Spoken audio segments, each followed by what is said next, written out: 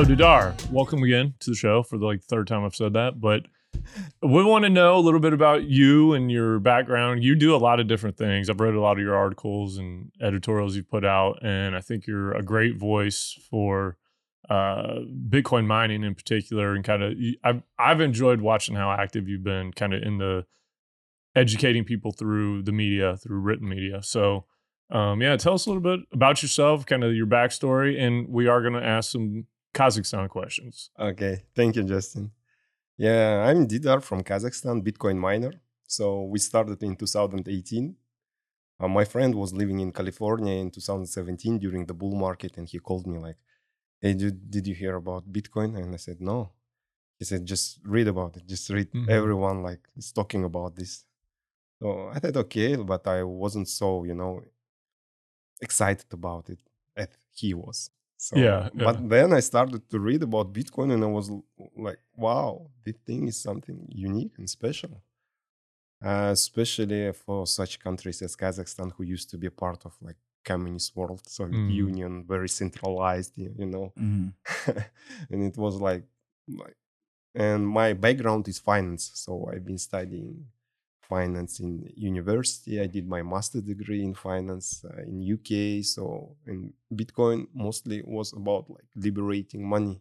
And it was like, wow, the thing is cool. So then we started to brainstorm what we can do in Bitcoin space. In Kazakhstan, there's not much you can do because people just don't know at that time about Bitcoin. What is the economy like? There are certain industries that Kazakhstan is known for. It's oil and gas. Okay. And agriculture. Okay. And also some, the steel manufacturing, metals. So Kazakhstan is rich for natural resources. Okay. Other than that, IT and all this banking, it's just developed recently, maybe last 10 years. Yeah. Mostly Kazakhstan is well known for its natural resources. Nice. So going back 2018, and 17, we were brainstorming, we couldn't do any software company because we don't have any IT background. But we were in business. We were doing trading, buying stuff from China, selling in Kazakhstan. Yeah. So I was running some, local businesses like services. We got the restaurant. We got some, selling points. So we were in very traditional business. And I suggested let's do mining because seems like the electricity is cheap in Kazakhstan comparing to other parts of the world, and we have China here. We know how to buy stuff in China, how to bring it, and we know how to run the business. So we bought 50 S9s. 50 of them? Yeah. 25 each. Yeah. So we placed them first. The guy who sold us, he said, "Okay, I will take care of them. I will run them at my place, in my warehouse and everything." Said, okay, we gave it to him, but then his uptime was terrible. Really? What kind of percentage? Maybe 50 or 60%. Oh, really? Wow. Yeah. That's really bad. What price was the electricity? Back then, the electricity price was total maybe 4 cents. Oh, okay. Yeah. All right. We paid for him. Yeah. With his service, and that included his service. Yeah. Wow, that's cheap. That's super that's cheap. why that is a trade-off for the 50% uptime. Right. Yeah, to mine Bitcoin. So that was only way to do something in this industry. Did you have to provide the capital for other than the machines, but for the infrastructure and racks and all that, or what was the design of that early operation with the S9s? So it was no design, the shelves that are used in the store. Right. So that was it. Just throw them up there. He used this shelves and internet cable and just. How hot was it in that room? Oh, it was really hot. Did you guys have ventilation or anything, or So it was from one side he had some fans from the window blowing. An AC, a window AC unit. Yeah. So then we decided we were tired of this guy because he was doing it really bad, and we said, okay, let's do let's find some place and do this by ourselves. Right. And so we took the machines from him and put it in our place, and it was way better. And at the same time, like we were preaching Bitcoin, in Kazakhstan among our friends, because it's like new for us. We are so excited. We are doing mining. We have all these mining payouts in our like app. How did you? Sorry, I want to, because I do want to know, like if you only really heard about it in 2018, right? So like what? Because I see the stuff you write now, and it's very well put together, and like you're obviously a proponent for like the hard money aspect of Bitcoin. What was the education process like for you? Were you preaching it based on like, this is solid money? Or were you preaching it based on, we can make a lot of money just mining Bitcoin? You know what I mean? Yeah. Like, when did you become an advocate for like the hard money aspect of it? I think from very beginning, but it was, excitement was doubled because it also like was good for now. Yeah, I mean, it was something that you can do money. I mean, you can live make for it. Money. Yeah. Yeah. You don't have to do other stuff. So that sometimes some ideas are so good, but you cannot cancel your real world, your job, your everything, and just like preach this and live by this. Yeah. But with Bitcoin, it's you can do both, especially if you got power that's cheap over there. Because like if he's including his fee, he's probably paying 2 or 3 cents a kilowatt hour, for the actual electricity. Yeah, so it was obviously a very good area to be mining Bitcoin. Yeah, and I understand it immediately. So I understood that it's not only like I like it as an idea and I want to do something, and also like it's something that I can feed my family and develop the business. So and initially I was preaching just like Bitcoin, new money, so it's decentralized, so how mining works and everything. And my friends were like excited that I showed the app, like a mining pool app, where all the payouts are, and they wanted to join. Like, hey, how can I join? Like, so we started to help them. So we bought machines for them, placed it in our place, and the business slowly started to grow. Then we went for first conference in Georgia, 2018, Bitmain organized. So I met some international miners, and when they learned our electricity price, they say, hey, how can we move some of our operation in Kazakhstan? We started to help them. So organically, naturally, it was like growing. And then 2021, China banned Bitcoin, and all the Chinese miners came to Kazakhstan. Just poured in. Yeah, probably everywhere in the world. Like they went to America, to Russia, but in Kazakhstan it was like huge boom. Yeah, so they took almost everything, like what was available on the electricity market. Really. Has that driven up electricity prices, or has that driven them down? In Kazakhstan, because the system is too centralized, the price is fixed. Okay, it's not like here, market price. You bid for it, like the month and stuff like that. Government. That's maybe that's a good thing in terms of like at least knowing what your cost is going to be. Running your business. Yeah, for running business, yes, but for the whole economy in the system, it's bad. Yeah, when the market doesn't regulate. Now we see why, because all of this, like we got independence 1991, all this like how many 30 years, there wasn't much investment in the power generation business. Right, because it's not very profitable, probably. It's not profitable at all. Right. So you put your investments, and then probably you will not get your money back because of so low tariffs. Yeah. And only thing you do, you keep repairing old Soviet Union infrastructure. Yeah, man. See, that's the thing that we don't think about here. Like we're spoiled, honestly, and we have infrastructure issues too, but not probably at all close to the level that you guys deal with there. And our grid is failing here right now. So my jiu-jitsu gym on Monday, I showed up, electricity was out, and I was like, what's going on? They were like rolling blackouts throughout Houston. No kidding. Yeah. Nobody was talking about it, but they said they're just systematically just shutting down certain areas because it was like 104, 105 degrees or whatever it was. So everybody's running their AC. The grid's just like overloaded right now. Gosh, I mean, this jiu-jitsu with no electricity right now. Oh, AC would be brutal. Yeah. Oh, and it's also upstairs, and so it turns into a sauna. Gosh. Yeah. I wonder these curtailment programs for miners. They should help in this kind of situations when the price is high for electricity. They should shut down.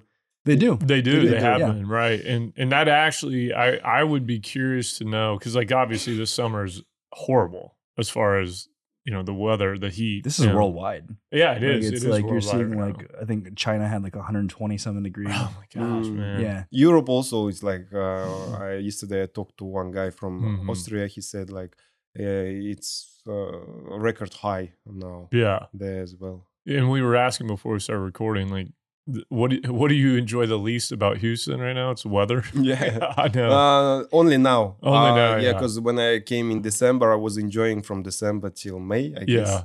Yeah, it was really nice. Yeah, it's nice. Yeah, it is. It's only miserable for a few months. It's not all the time. Yeah, it's basically June through September. Yeah, and then it'll start cooling off in October. It can still be brutal in October. But like I was telling him before you walked in, I said the trade-off for the awful weather for a few months a year is the amount of opportunity, tons of opportunity there is in Houston. Right. And I just think it's unmatched. I don't think there's anything like it either. I mean, I came down here from Missouri several years ago. I know maybe we're getting off topic, but this is part of it. Yeah. When I came down, I mean, the different amount of jobs, like the oil and gas industry, and just things I'd never even heard of. And I'm literally only like 2 or 3 states away. But yeah, the opportunity here is incredible. So, but yeah, back to Kazakhstan. I don't know. We were talking about this too. We don't know anything about Kazakhstan really, except Borat.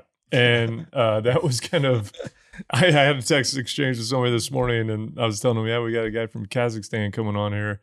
And they're like, I've never met anybody from Kazakhstan. I was like, I haven't either. Yeah, I think you're literally the first person I ever met from Kazakhstan. Yeah. Right. Yeah. So tell us, like, what is the biggest difference in Kazakhstan and here? And, kind of how have you adjusted to it so far? Yeah, I just adjusted well. The biggest difference, maybe culture, some cultural things. Yeah.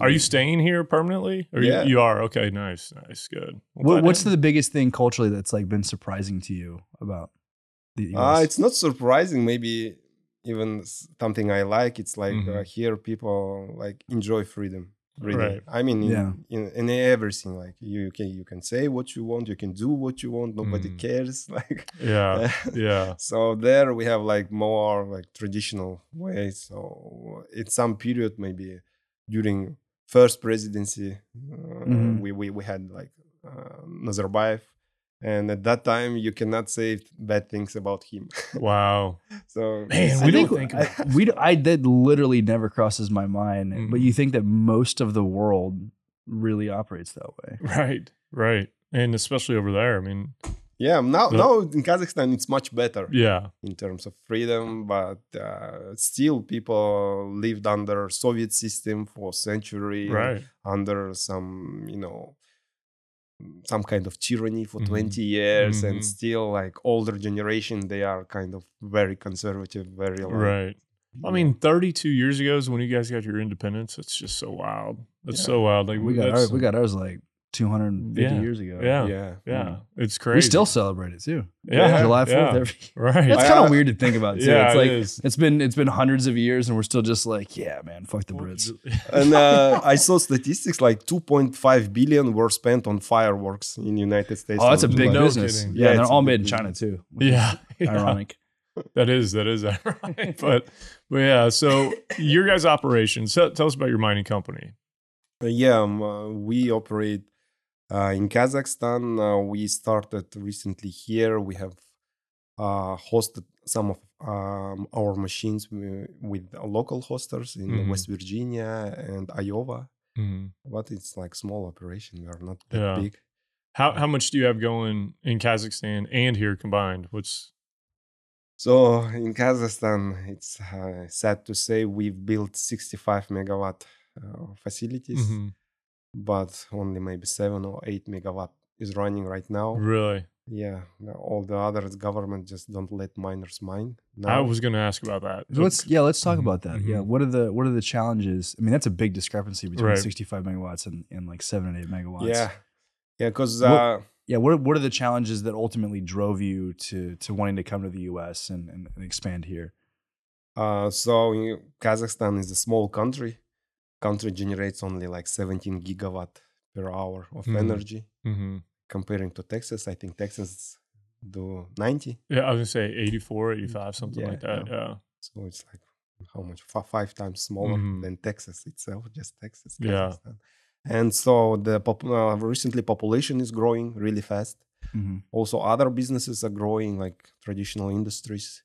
But the infrastructure, as I said, is Mhm. very old. All these Mhm. power plants, all these electricity lines, substations are old, and they like failing now. Mhm. So we face some kind of deficit of electricity there. So it's just not enough generation to supply every customer. So government decided. So miners are kind of scapegoats.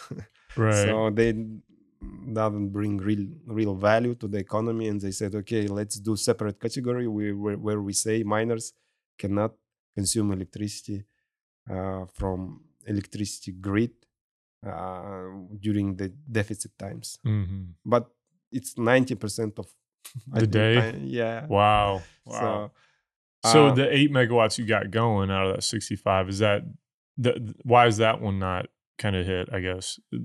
because also they made some regulations where Mhm. you can like here we have some market element in our Mhm. economy where they say only miners go to certain auction and they bid for the electricity price.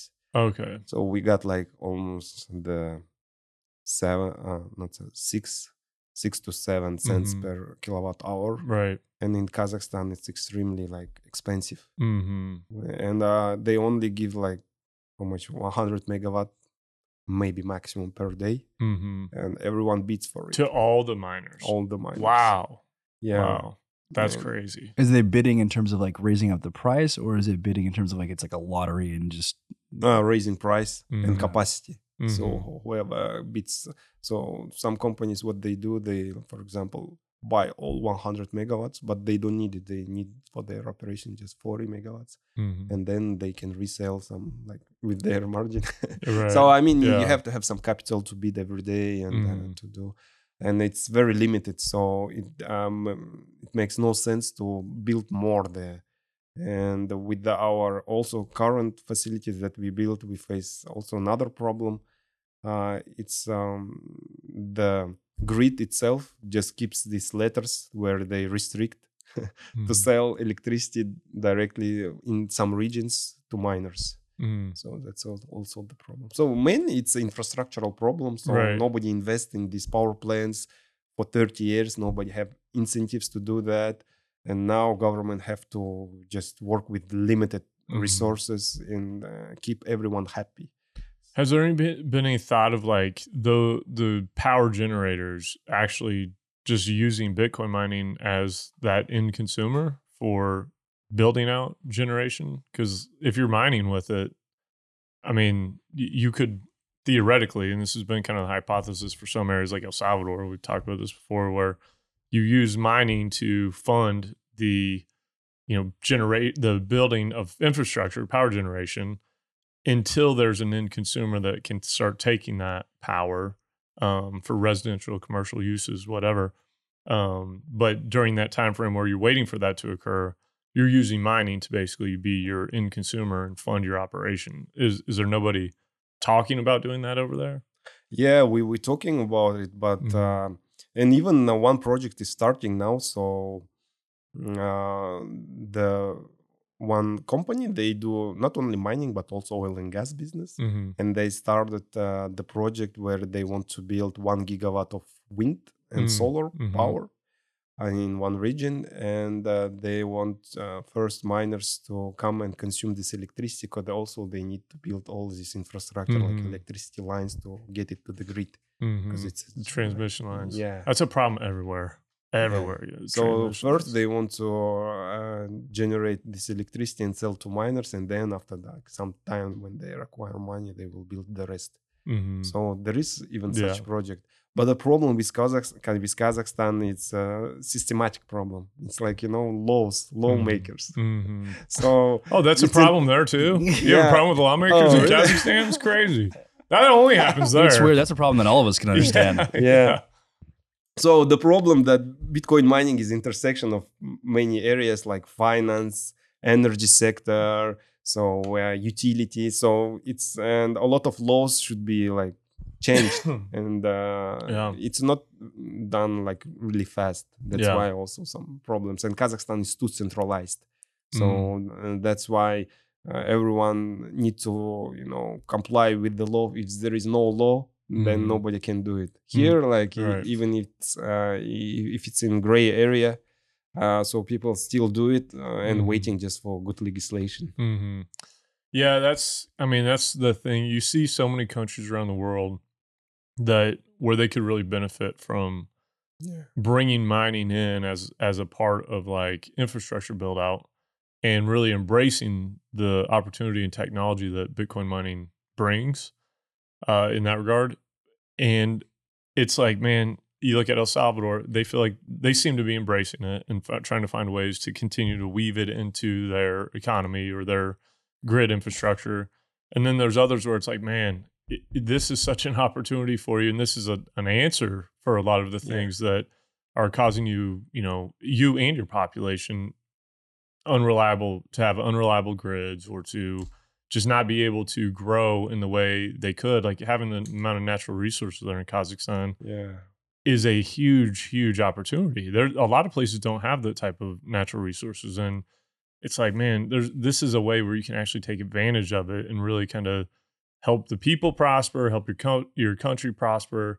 But it's just going to take the lawmakers taking the time to understand what Bitcoin mining is and how it works and what it does. People that don't understand this stuff or like are anti-Bitcoin or anti-crypto or whatever, they turn their back on some of this when it's like, man, this is actually the key to how your country could open the doors of prosperity to everybody. Yeah. And it's frustrating. So it takes education. And that's where I see you doing a lot. You're writing a lot, right? So do you work for Bitcoin Magazine or you just seem to get published by them editorial wise? Like what is the relationship there? We have just some PR manager in our company, so he does all this stuff like on the backside. He just comes to me with the questions, and like I'm just writing, and then he edits it and he posts it. So I don't deal much with it. But because like we are maybe one of the Kazakh miners companies here, we need also to establish some brand reputation. That's why we're doing it. Okay, well, it's good. I liked it. So tell us about the mining operations here. How much you got going here, and what are you using for power?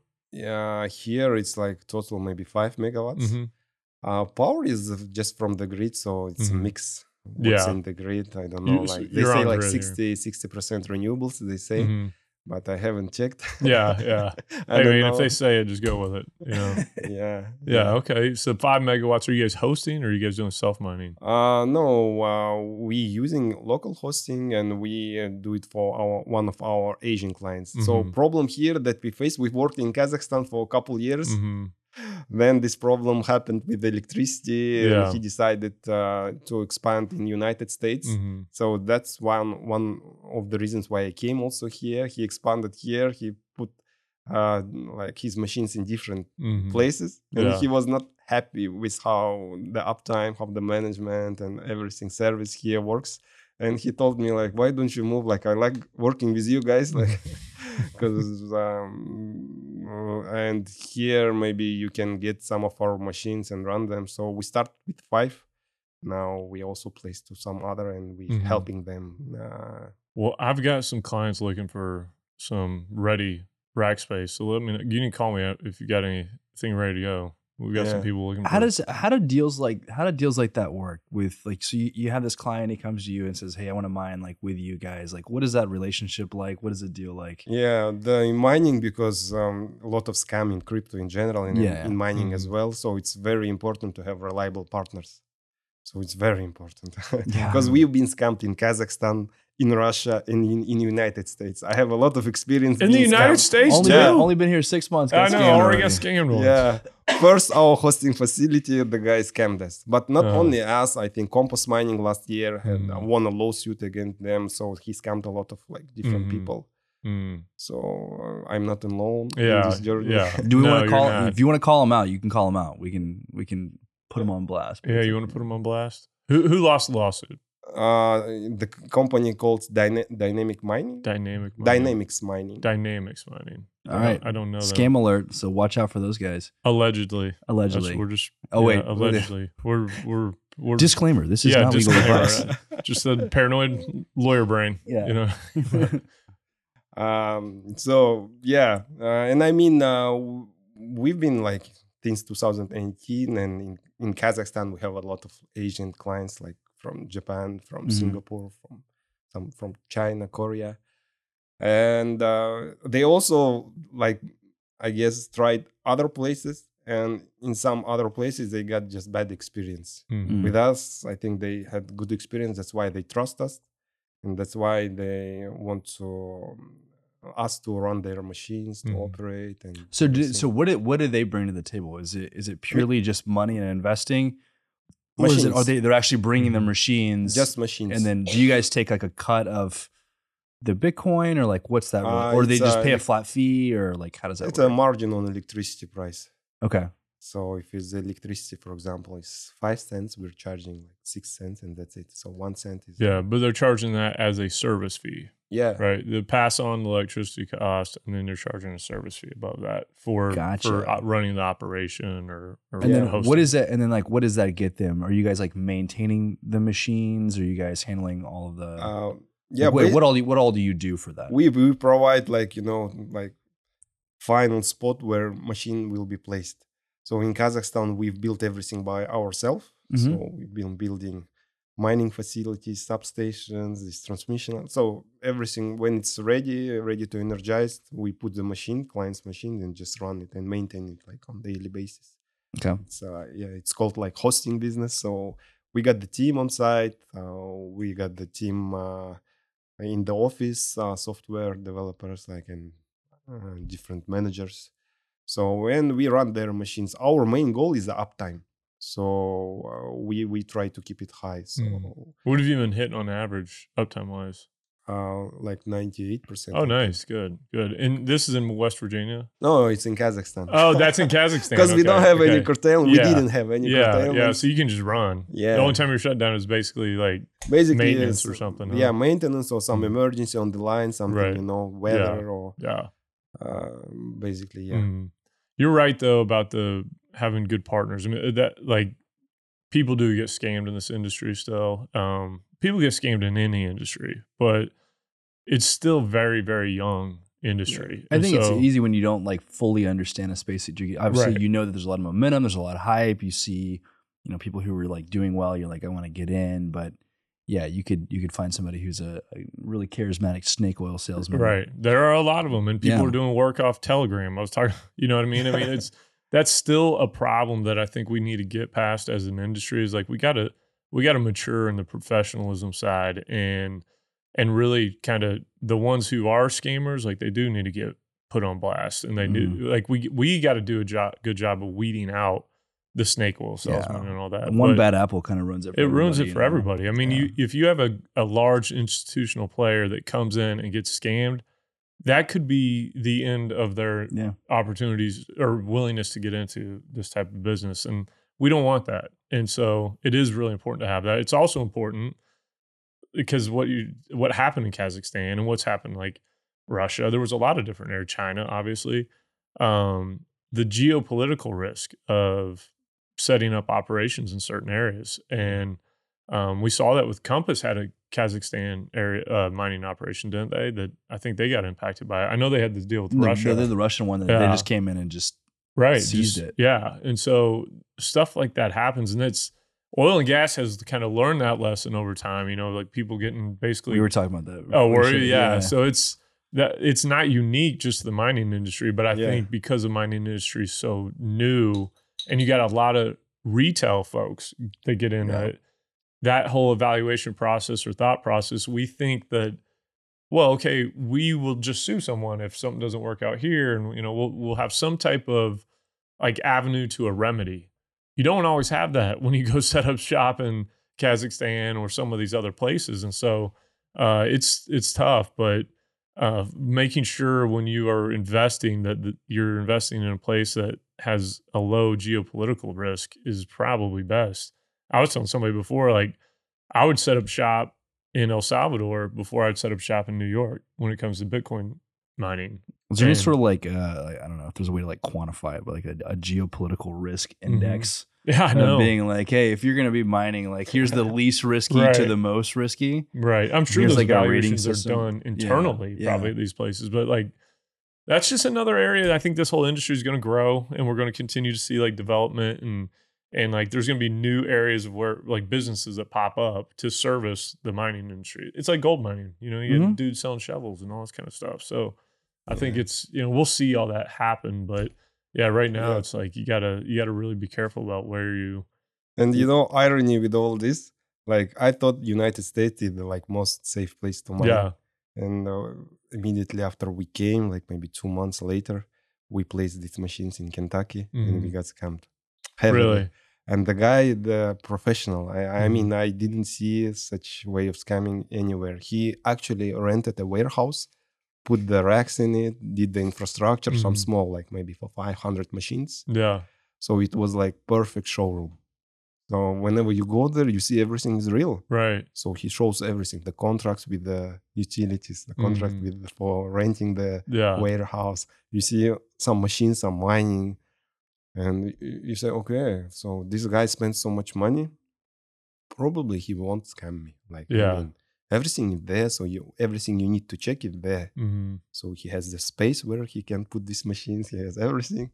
And then he uses all this, like, I mean, just a showroom for other guys to come and send him deposit monies and send him machines. And then he bounces. Wow. Yeah. Then he just keep like giving excuses. This happened months after months. Right.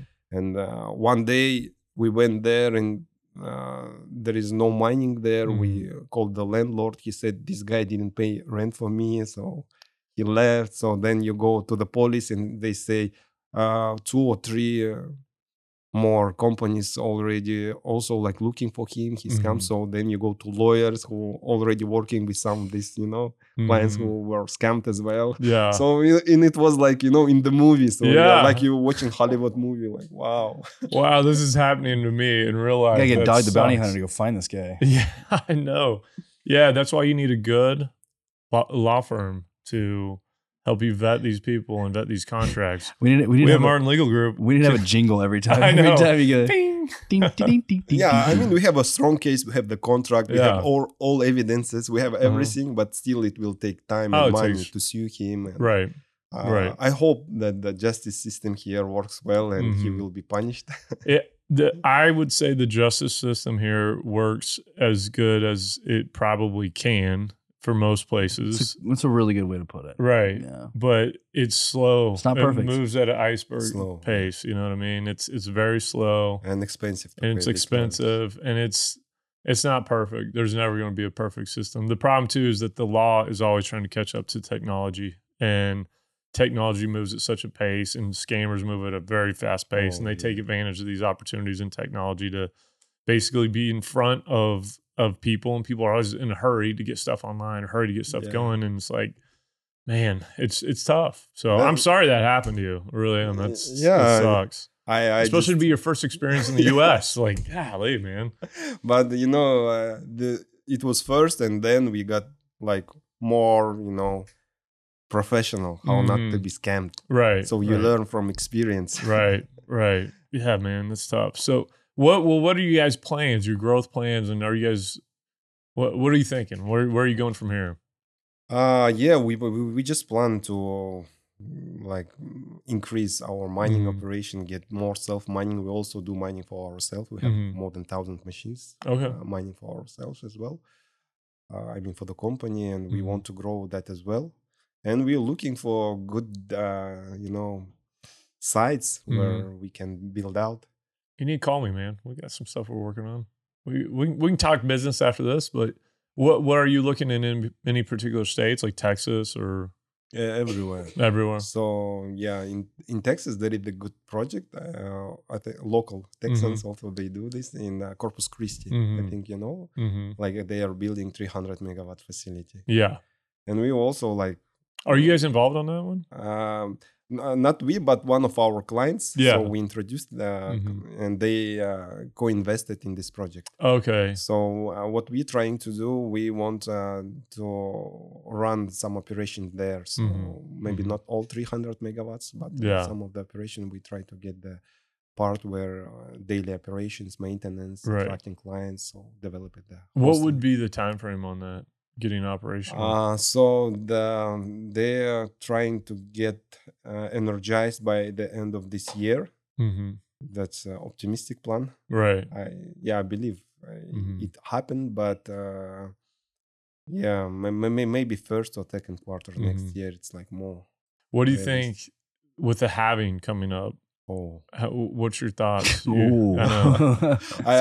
believe that the Bitcoin price will go up after halving. Right. Well, I do too. I don't know how long though. And that's like we didn't start mining at J until post halving of the last one. Yeah. So you didn't have to deal with like a 50% reduction in your revenue overnight.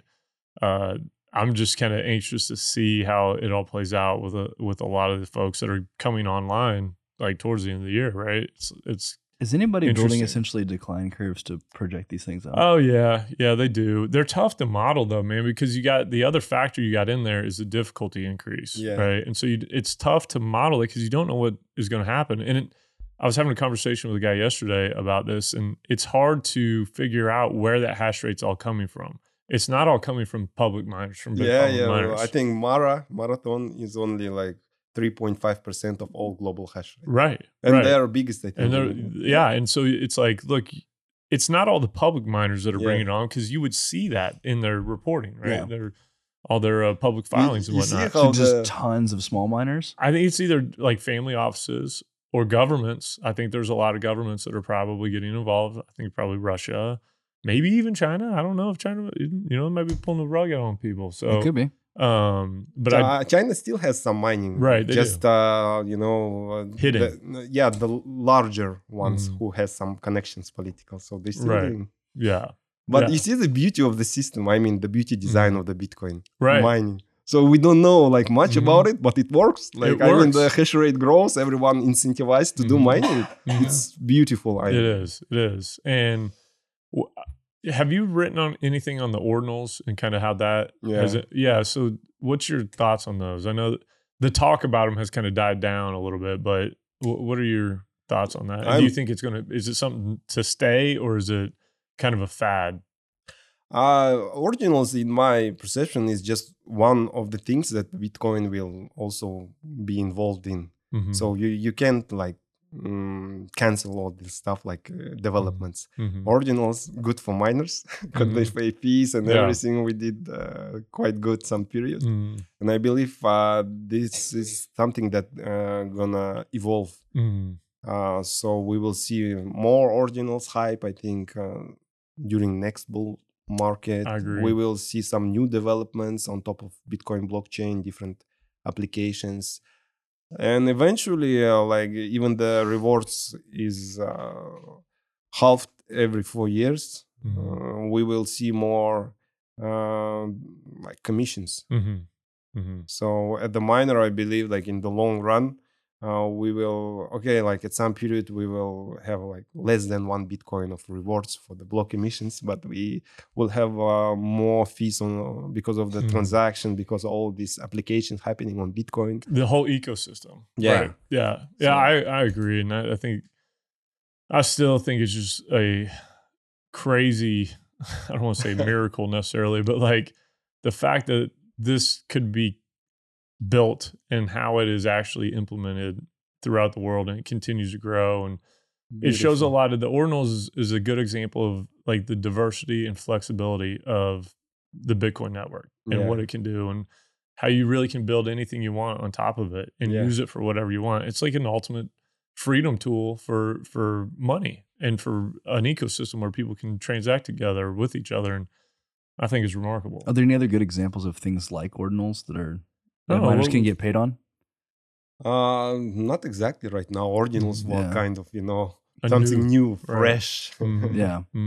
But it's been a big boom for the miners. It's been a very big boom for them. Has it kind of died down though, as far as the transactional kind of uplift it had for a little while? Yeah. I know for a while it was remarkable what it did. Yeah, even I think some blocks, the transactions fee were like higher than the block reward. Right. Yeah. Right. Which that's wild, man. That is The block reward is 6.25 or whatever, or 6.5, whatever it is. Yeah, and the block rewards were higher than like 7 or the transactions. Yeah, 7.5. So we were like, our revenues like almost doubled at that time. Wild, huh? I'm curious to see what comes along next. I know. That's what's exciting. That's where you get into like the developer side. And I mean, we're oil and gas guys, energy guys. I'm not a freaking computer programmer. The files are in the computer. Yeah, they're in the computer. Yeah, so that's like me and you. I don't know who's Zoolander and who's derelict. But yeah, that's kind of my knowledge of it. It's like I just leave it to them. But I know there's going to be things that are continued to be built on it, and absolutely, that's just kind of where it's like you just trust that the developers, they're doing their job and they're coming up with new ways to utilize the network, and the miners are out here supporting it through keeping the network running. And it's a good symbiotic relationship between two very, very different groups of people. Yeah. Bitcoin is like, from every perspective that you look on, Bitcoin is beautiful. I mean, it's like self-sustaining system.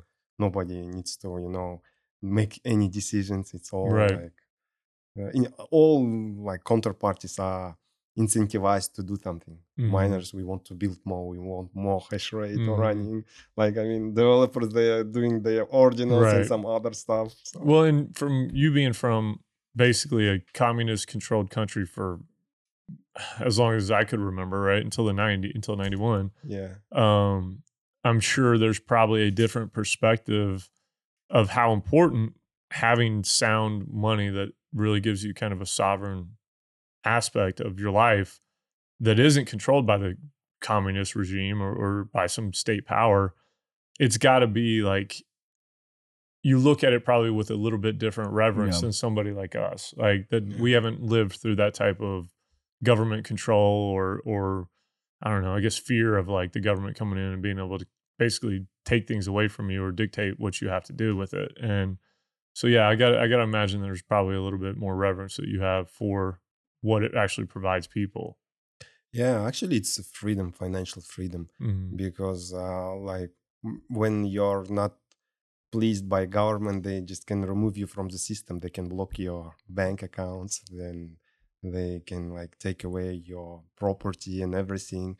So here, property is protected. Yeah, nobody can take your property. There, like they can find some political, incentive or some. If you are not pleased, if you're saying some things they don't like, if you're doing some things they don't like, so they just can, not only put you in jail but take all of your properties. It's in the law, so they can take your money, they can take your house, everything, but they cannot take Bitcoin. Yeah, you have private keys. Yes. I mean, not your keys, not your cheese. Yeah, we needed some jingles going on. I know we do, man. We do. But. Yeah, now it's not like this. I mean, in Kazakhstan, it's more like now it's more freedom and everything.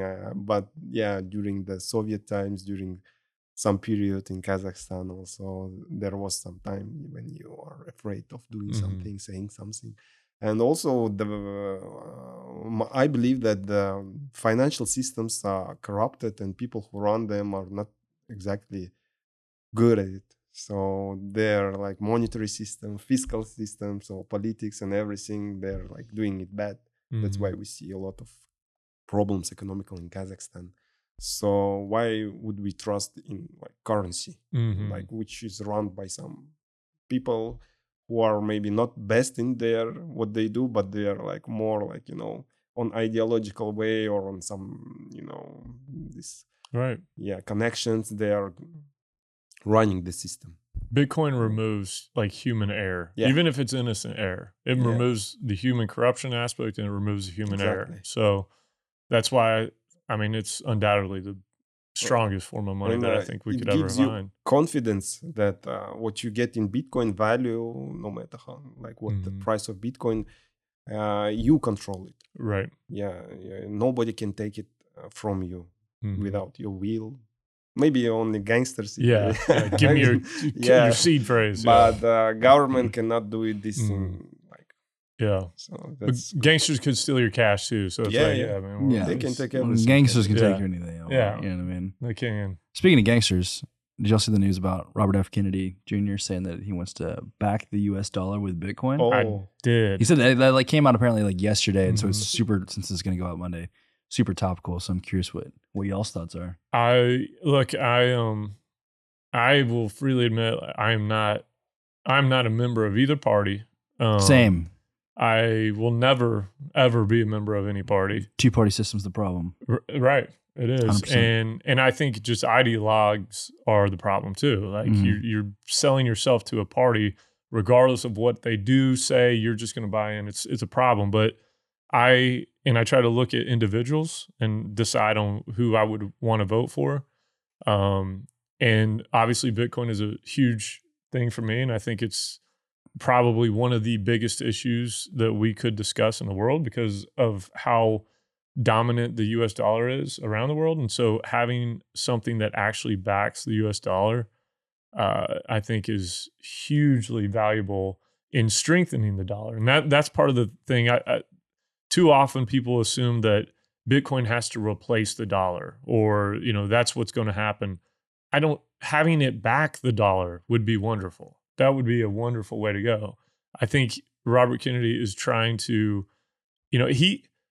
I like what he's been saying, right? And I don't agree with everything he says, but I don't agree with his energy position, particularly around oil and gas. Right. But all the Bitcoin stuff's great. Right. And I agree, but I have heard him mention things too about, it wasn't necessarily like we need to get rid of all fossil fuels, but it was a more logical approach of like, look, because I'm not going to convince everybody that oil and gas is not as bad as what they think it is. But what you can say is like, look, if you can slowly move away from it into a reliable, profitable, and sustainable energy source, but reliable and profitable are also part of it being sustainable. It's the trifecta. That's what you got to have. Right. You got to have it. And so if you don't have those other aspects to it, then it's not sustainable. But if you're saying, look, we want to slowly move into something that is just as reliable, just as profitable, and just as sustainable, then great, sure, okay. If technology allows you to do that in a responsible way, and you're not sitting here calling it one dirty, one clean, because that's complete hypocrisy. It's not true. Yeah. Then yeah, I'm fine with it. I'm a capitalist, right? And that's kind of, if you're truly a capitalist, like let it play out, and that's fine. But like, from a Bitcoin standpoint, and what he's saying about, trying to get something hard backing the dollar, I think absolutely. Yeah. And I think it'd be huge. I don't think there's anything better to back the dollar with than Bitcoin.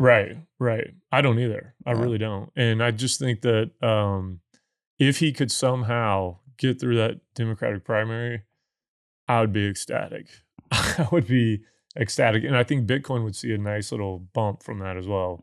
Yeah. If he somehow won, which like where's our tinfoil hat? We always have a time for tinfoil hat. I don't think the powers that be will allow it. It'd have to be I'm going to be honest. I don't really understand how all that works, but I sense that. Yeah. I don't know how it works with, particularly on the Democratic side, right? I don't understand with Joe Biden being the incumbent. I don't know. You have to make it to the primaries. They still can go primary him.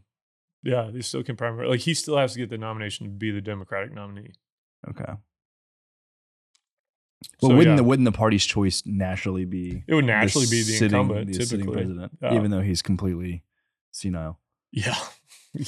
Typically, that would be that's who you. If I was them, I'd want somebody else too. You know what I mean? Yeah. Like this has gotten silly. This is. Robert F. Kennedy's jacked too. Right. He's a fit dude. Yeah. You remember when Biden and Trump were talking about fighting each other all the time? And it's like, gosh, Kennedy would whip both their asses. Oh yeah. Like not even close. So, but yeah, I mean, it's I think politics has gotten so ridiculous here. I think it's actually a sign of the decline of our country. Honestly, like these are the best people we can put up. We have to have new blood, man. This has gotten crazy, and I will look at it and I think about like history, and you look at Rome, and you look at the fall of Greece, all these different areas, and it's like, man, this looks very similar. You see the meme where they say like hard times create hard men, like strong Right, men, right. Strong men create good times. Good times create weak men. Weak men create bad times. You know, it's like, or tough times. Yeah, it's true. It's true. So everything's a pendulum. Everything's a pendulum, and you know we're going to go through ups and downs. And I think we're probably in the midst of this time where like we got to find ourselves again. We got to find ourselves again because what we're doing to ourselves based on ideological, reasoning is horrible. And I don't see it getting better with any of the people that are on the Republican or the Democratic side. I know that would probably not be agreed by a lot of the people that probably listen to us. But it's just how I feel. I'm not a fan of it. The bigger problem is just Washington. Right. In general. Yeah. Mm-hmm. All of that. Yep. If we could somehow pass some law to where it's like clean slate and everybody out, elect all new people. I think we're just term limits. Oh, term limits. We need them so bad. And we got to get away from the moral based policy decisions. Yeah. Like this is ridiculous. Like the stuff we're all arguing about are like these ridiculous morality issues. Depending on what side you're on, you're going to have a different opinion. Like that's not a real issue. You go to places like Kazakhstan, you go to places like El Salvador, and you go to these other places that are developing and trying to get out of the situation they've been in. They're not talking about the same issues that we talk about. Yeah. You know what I mean? We manufacture issues. We manufacture issues completely. And everybody uses the same issue. They just go to the extreme on one side or the other to try to rile people up, feed them red meat, and get them pissed off at each other. And it's disgusting, man. I'm tired of it. Sorry. Yeah, I support you. I mean, when the humans decide what's moral or not, like they always will argue. You need some absolute, like God says this is bad, right? This is good. Yeah. So basically, then you just follow. You don't make up your mind what's bad and good. Right. So for me, it's more simple because maybe I'm from Kazakhstan and we have like more traditional. So yeah, whatever God says is good, is good. Whatever God says is bad, is bad. And you just try to follow this. You don't like contradict with him. That's true. The problem I have with that though, I think that you see here is that people don't look like people that don't believe in God or don't believe whatever we prescribe as God or what we believe as God. They're not ever going to agree. You know what I mean? That is the moral thing. That they're going to look at it from a standpoint of, well, that's ridiculous. We don't believe in that. So, but they want to force the same thing that they want to force what they believe down your throat. And it's just like, why don't you guys just take care of yourself? We'll take care of ourselves. Like, everybody chill. Yeah. Stop trying to force your morality onto each other, and both sides do it. Everybody should just mind their own damn business. Just mind your business. Yeah. Like even the Libertarian Party, I'm not a part of the Libertarian Party, but part of that mindset of like, take care of yourself. I agree. Right? I agree with a lot of the ideologies of libertarianism. I do too. And it's like, look, I'm not going to force my morality on you. I'm going to take care of me and my family. You don't force yours on me. Just take care of yourself. Take care of yourself and we'll all be okay. And look within. That's how we all should be. Look within. Take care of your business, be a good, kind person. That's universal. Yeah. That's universal. So like, that doesn't mean I have to agree with your lifestyle or what your choices you make, but I also don't need to like go and try to tell you you're evil and you're going to hell. Like, yeah, and it's beautiful. Because honestly, I don't know who goes to heaven and hell. I'll find out one day, but I don't know now. Nobody knows. Nobody knows. So like, let's stop pretending. Think of time. I saw a study the other day. They said that the universe is twice as old as what they thought it was. So you're talking about 27, 28 billion years. Yeah. How do they know? They don't know. Basically what they're saying is we don't have a clue. Yeah. Okay. And so we're supposed. How would you even try to like come up with that? I don't know. They can base it on light and measurement. You know what I mean? The gases, all that kind of different stuff. I'm not a. But you're limited. You're limited based on the technology, right? Right. It's just like with these like telescopes and stuff. The James Webb stuff's awesome. I love looking at Oh, man, that's some of the incredible. coolest stuff to look at. I will Like, go is down this real or is this rabbit Photoshop? holes, man. I will go down rabbit holes where I'm like, I'm all over the space stuff and all kinds of like simulation theory, string theory, all this kind of stuff. I love like reading about it. But end of the day, you leave that with, man, I am a speck of dust and I'm less than a blink of an eye in the history of the universe, the history of the earth, and the history of a lot of things. Dude, we're just a bunch of who's living on a snowflake. Yeah, man. You know what I mean? Like, let's stop trying to control everybody. You know what I mean? And let's just take care of it. Like, live in the moment. Enjoy your life. I got Jackson in here getting produce again. And it's like, man, I got awesome kids. I get to spend a lot of time with them. And I'm going to spend my energy and time thinking about them and like hanging out with them. I'm not going to worry about what bathroom somebody's going into. You know what I mean? There's no point in it. You got people in Kazakhstan that are trying to figure out how to keep the lights on in their house. Yeah. We have people in El Salvador trying to figure out how they're going to feed their family. And we're over here arguing about freaking bathrooms and what color hair somebody has. That's a big reason I've kind of got off Twitter for a little bit. I'm not like entirely off, but I don't let myself just spend time scrolling through because it's just like doom scrolling. It's just always something new. It's just always people fighting about everything. I'm like, to be honest with you, I just don't care. I don't care. Most things that people want to complain about. Right. There's no point. Yeah. You know what I mean? We got people to deal with real stuff. Sorry, we took that in a weird direction, man. I mean, I agree. We're going to start a cult. That's what we're going to do. Yep. Bitcoin cult. So, but yeah, I'm going to build a little citadel one of these days here soon. I told you a little bit about my plans, but you guys are going to be you guys are both welcome out there. Jackson, can we allow them to come out and hang out at our farm? Oh, we can. Okay. They're welcome. All right. Can we say Jackson came to executive produce again today? You got a question for Mr. Didar here? Yeah, but I forgot it. What was it? You asked me something about the sports. Yeah, I know. I already looked it up. Oh, we'll ask him. Isn't the national sport of Kazakhstan horse racing? Yeah, it's mostly horse racing, and we have some kind of like team play with the horses. It's kind of brutal for Western people, but basically it's a dead sheep. Like, I mean, the dead sheep? Dead sheep? Yeah, and you use it as a ball. I mean, you ride the horse, and the two teams, they have like goals like on both sides, and you need to bring, like American football, you need to bring the sheep and put it in your opponent's Is goal. it like a full sheep with arms and legs? Or not arms, I guess mostly legs, but okay, so it's a full sheep, dead, and they just like drag it and put it in a mix of polo and American football. Yeah, with a dead sheep. Yeah, that is like some freaking Genghis Khan stuff, man.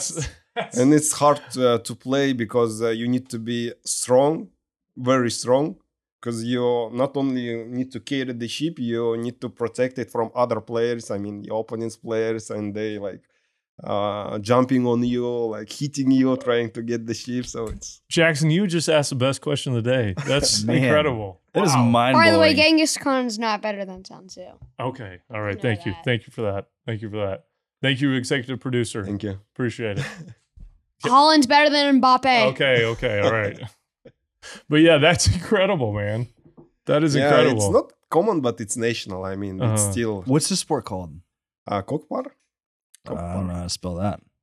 Yeah. I can assure you, I did not expect that to be the answer. Yeah, we are like nomadic. Yeah. How do you spell it? It's Kokpar,